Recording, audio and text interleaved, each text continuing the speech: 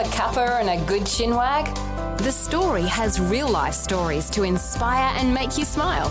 Weekdays on Vision and on demand in the app. This podcast is made available by Vision Christian Media, thanks to the generosity of our supporters. Your donation today means great podcasts like this remain available to help people look to God daily. Please make your donation today at vision.org.au.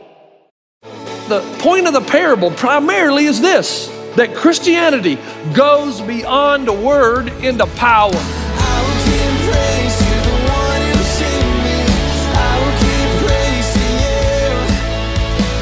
Hi and welcome to Today with Jeff Vines. Today we'll hear another message in the Help series, using the parable of the mustard seed and the yeast from Luke chapter 13. Pastor Jeff explores answers to the question, is there any way out? The kingdom of God is not merely in word, but in power. Why are we talking about it? Because it's going to have a lot to do with the way you respond to difficult times, losing your home, losing your job, relationship breakup. This has everything to do with it right here.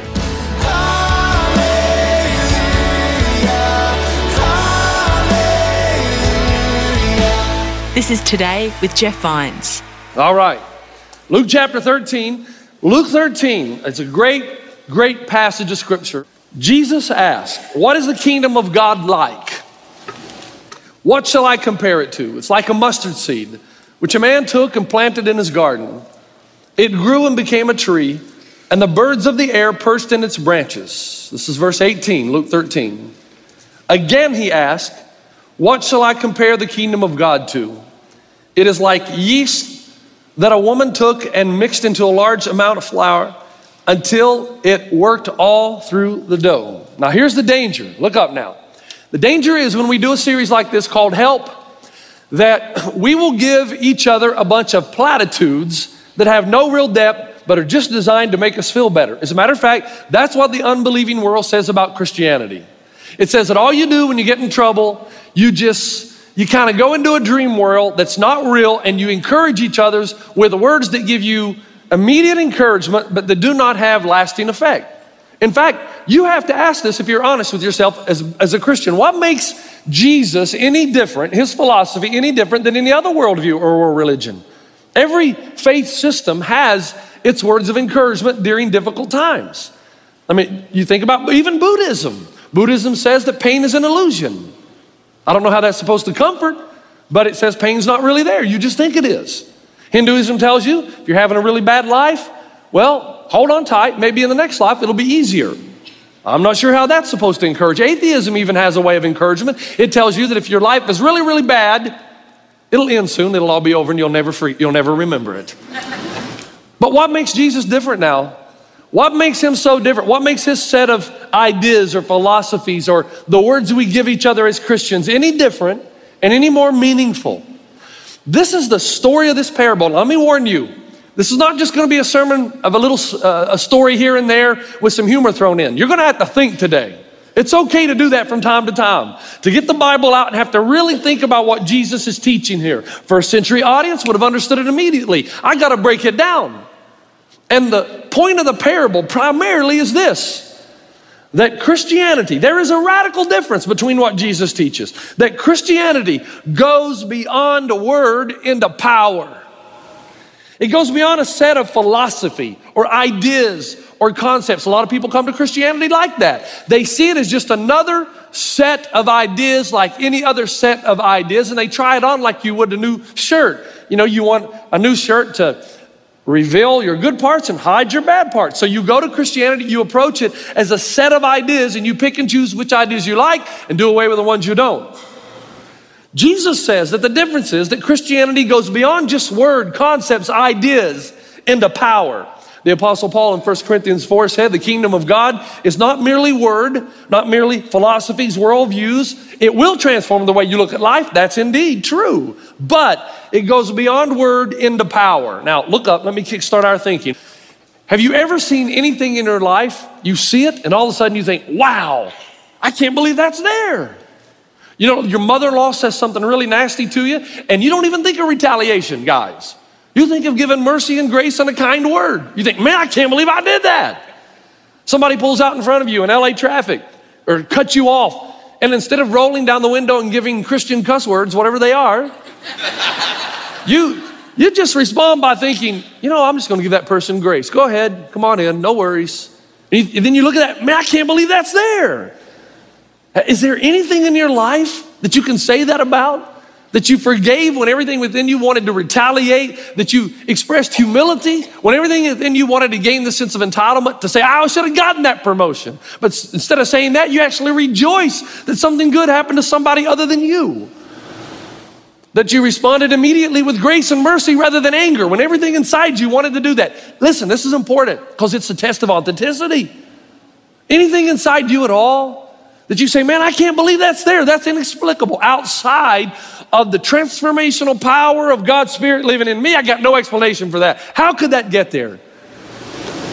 It's a sign of authenticity. That's what Jesus is saying right up front. It's a sign that you get it, that the kingdom of God is not merely in word but in power. Say that with me. The kingdom of God is not merely in word but in power. The kingdom of God is not merely in word but in power. Now, what kind of power are we talking about? Luke 13, Jesus describes this power. Why are we talking about it?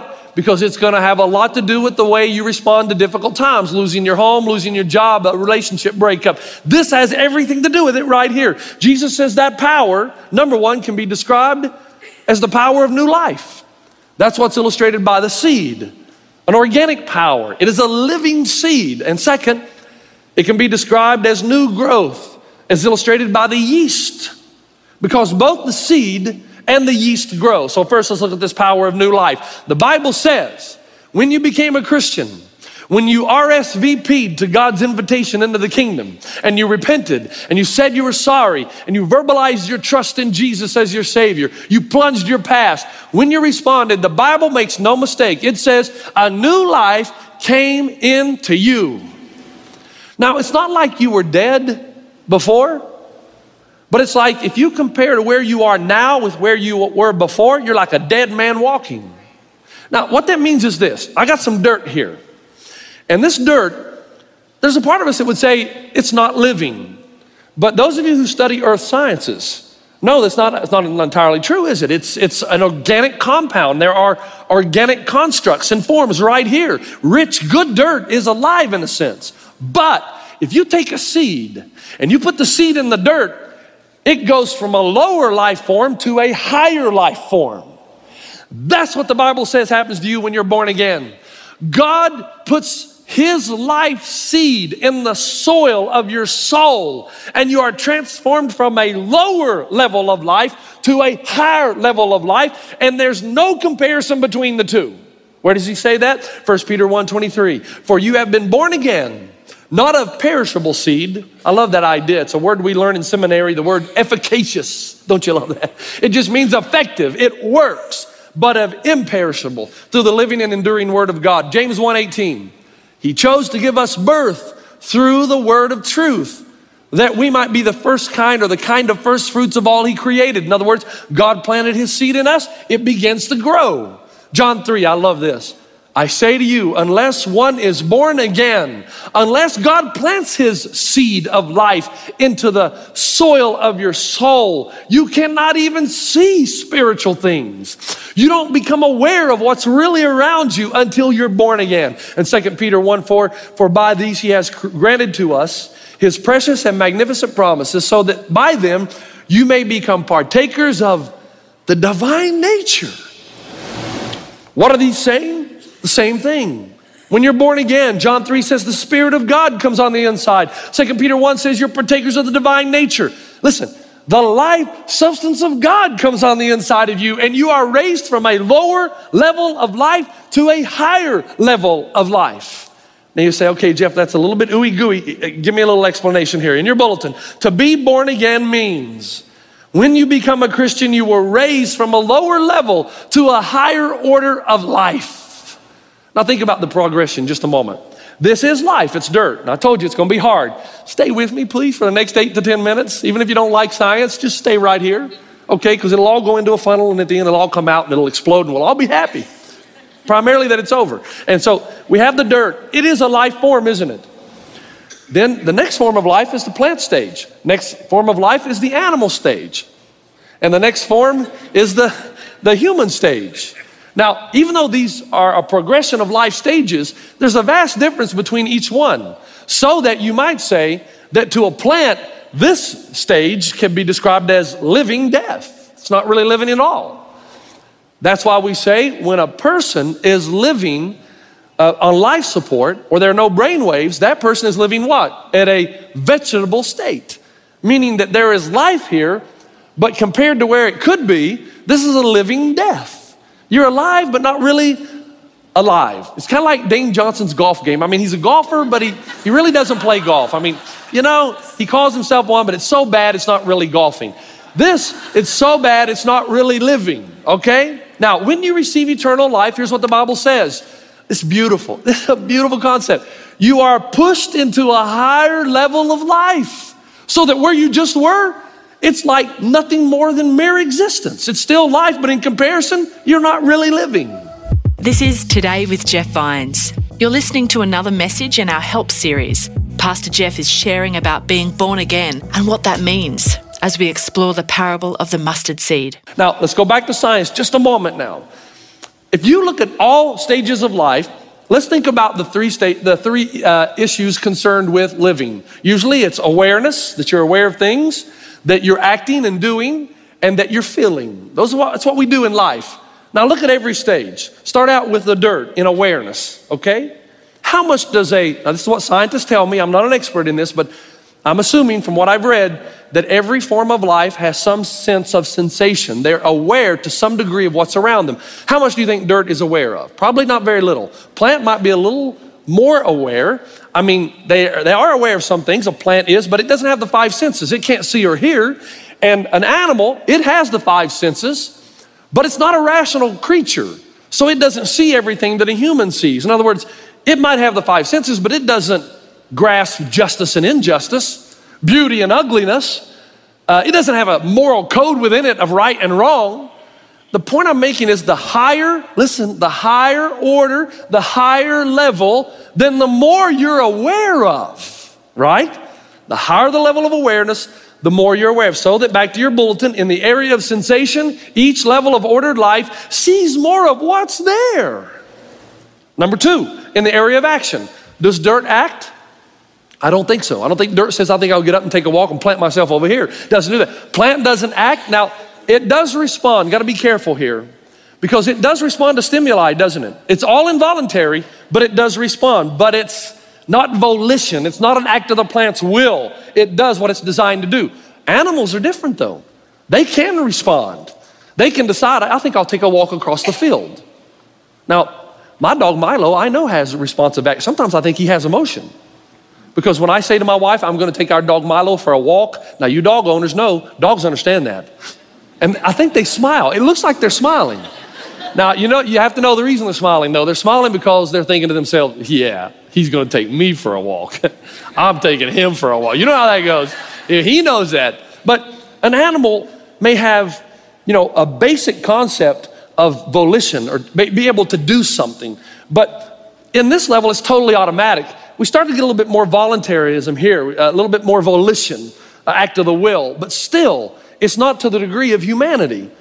Humans are incredibly less automatic, right? They possess a will. They can think, they can rationalize, they can act, they can decide. The higher level of life now, the more aware you are, the higher level order of life, the more what philosophers call volition, the ability to choose, self-mastery. You can decide what you're gonna do. Lower forms of life respond to stimuli. Higher forms are more into self-mastery, more ability to choose. They decide, they act, they have volition. So that back to your bulletin, in the area of the will, each level of ordered life possesses a greater degree of self-determination. You have the power to decide what you're going to do. Now, 3, feeling. Do you think dirt feels? I don't think dirt says, hey, you stepped on me, that hurt. I don't think they feel or have emotion. Plants do not feel or have emotions. Animals, they have the rudiments of feeling, but they don't feel as on a deep level as humanity because feeling is in conjunction with your sense of awareness. They're not aware of a lot of things they should feel. But humanity feels on a deeper level. My dog cannot rejoice the way I can. I'm not saying dogs can't be happy.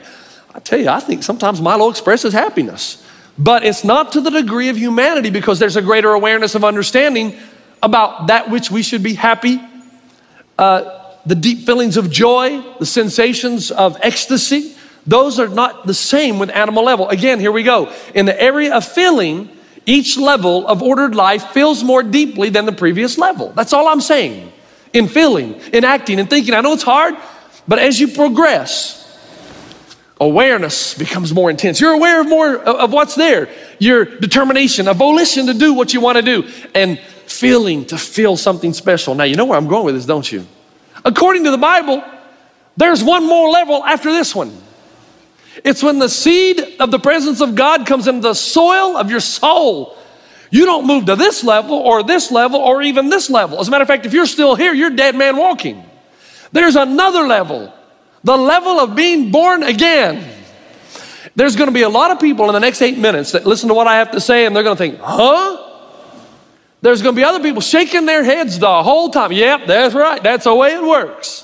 Because what the Bible says is that when you are born again, you are pushed into a higher order of life, a higher level. So much so that if you compare the new life with this life, it's like you're a dead man walking. You might be described as living, but it's a living death. That's why the Bible says you were dead in your transgressions. You were just dirt, Jesus says, but I put the seed of God in you, and now you are a higher order of life. Okay, Jeff, that's all well and good. What does it mean? It means this, that a person who is born again possesses a greater sense of awareness. You see things now you never saw before. You might have even thought they were ridiculous. You wonder why your non-Christian friends cannot see what you see, because they've not been born again. The seed of God has not gone into the soil of their soul.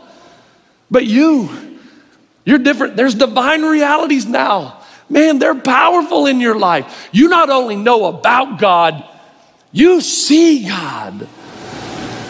You know, not as some kind of theophany or visible picture, but you see his work all around you, which is why you respond to difficulty differently than you did before you were born again. God is more than an idea or a concept or a set of principles. His presence is in you. So you're like Job. When I stood up here 2 weeks ago and I told you, now, if you've been born again, you're totally good with this.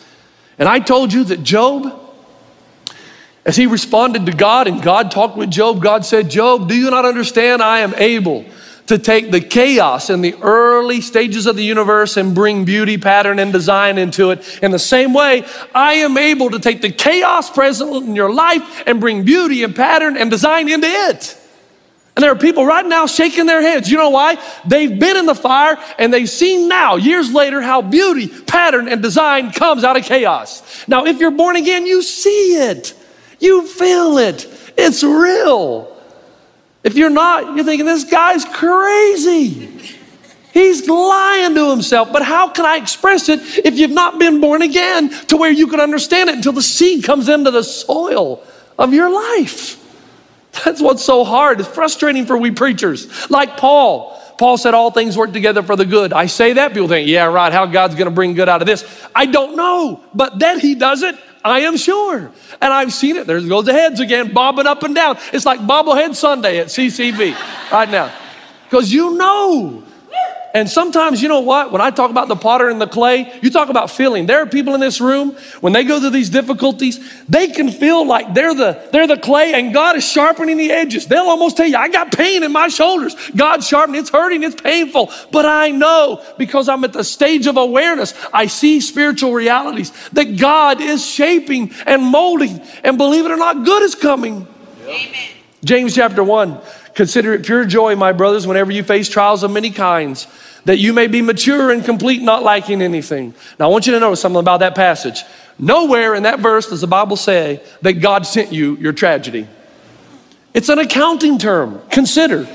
It says, you know what? As a Christian, there's a part of you like Job. You want to understand all the intricate details of your pain. God told Job, no, you are finite. I am infinite. Let God be God. It's that whole statement again. You want the truth, you can't handle the truth. God's will, his power, his wisdom is so vast. How much do you really want to know? But God says, I'll tell you what you can trust. I'm going to use this to work you into the person that I want you to become. You're into the higher order level of life. I look at you. I am feeling as good right now as I've ever felt as your pastor, because I keep seeing head bobbing. That tells me there's a lot of believers in this room. There are people who say, Jeff, man, you better get to the deep stuff. This is shallow already. I mean, I know what you're talking. You better give me something I don't know, right?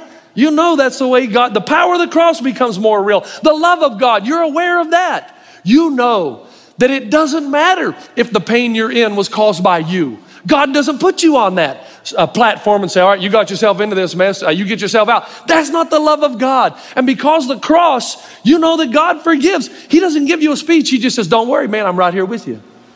I'm right here with you. We're going to go through this together. I don't care how you got here. We're in this together, and I'm going to release my divine energy into your life every step of the way. Before, when I said these things, if you're not born again, they're vague to you. You think they're ridiculous. Till God plants the seed. Do you realize if right now there are chill bumps running down and you're thinking, yeah, do you realize what that means? It's a sign of your authenticity. The seed of God has been planted in the soil of your soul. You're living on a higher level. Your friends aren't going to understand. We want them to. You pray for them that God would plant his seed. Divine realities become personal realities. Secondly, a person who has been born again possesses a supernatural ability to enact the will. You're not just responding anymore to stimuli. You have all five senses. You have the ability to act.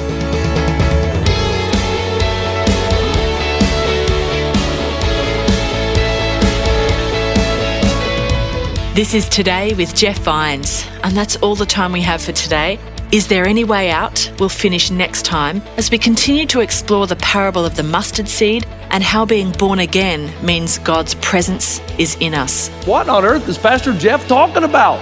Because it's something that has to be experienced, right? It's kind of like jumping out of an airplane. I can try to describe it, but until you've done it, you don't have a clue.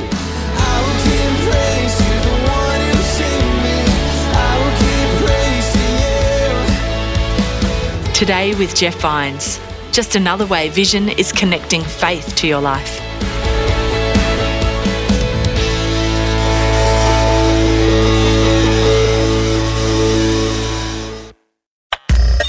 Thanks for taking time to listen to this audio on demand from Vision Christian Media. To find out more about us, go to vision.org.au.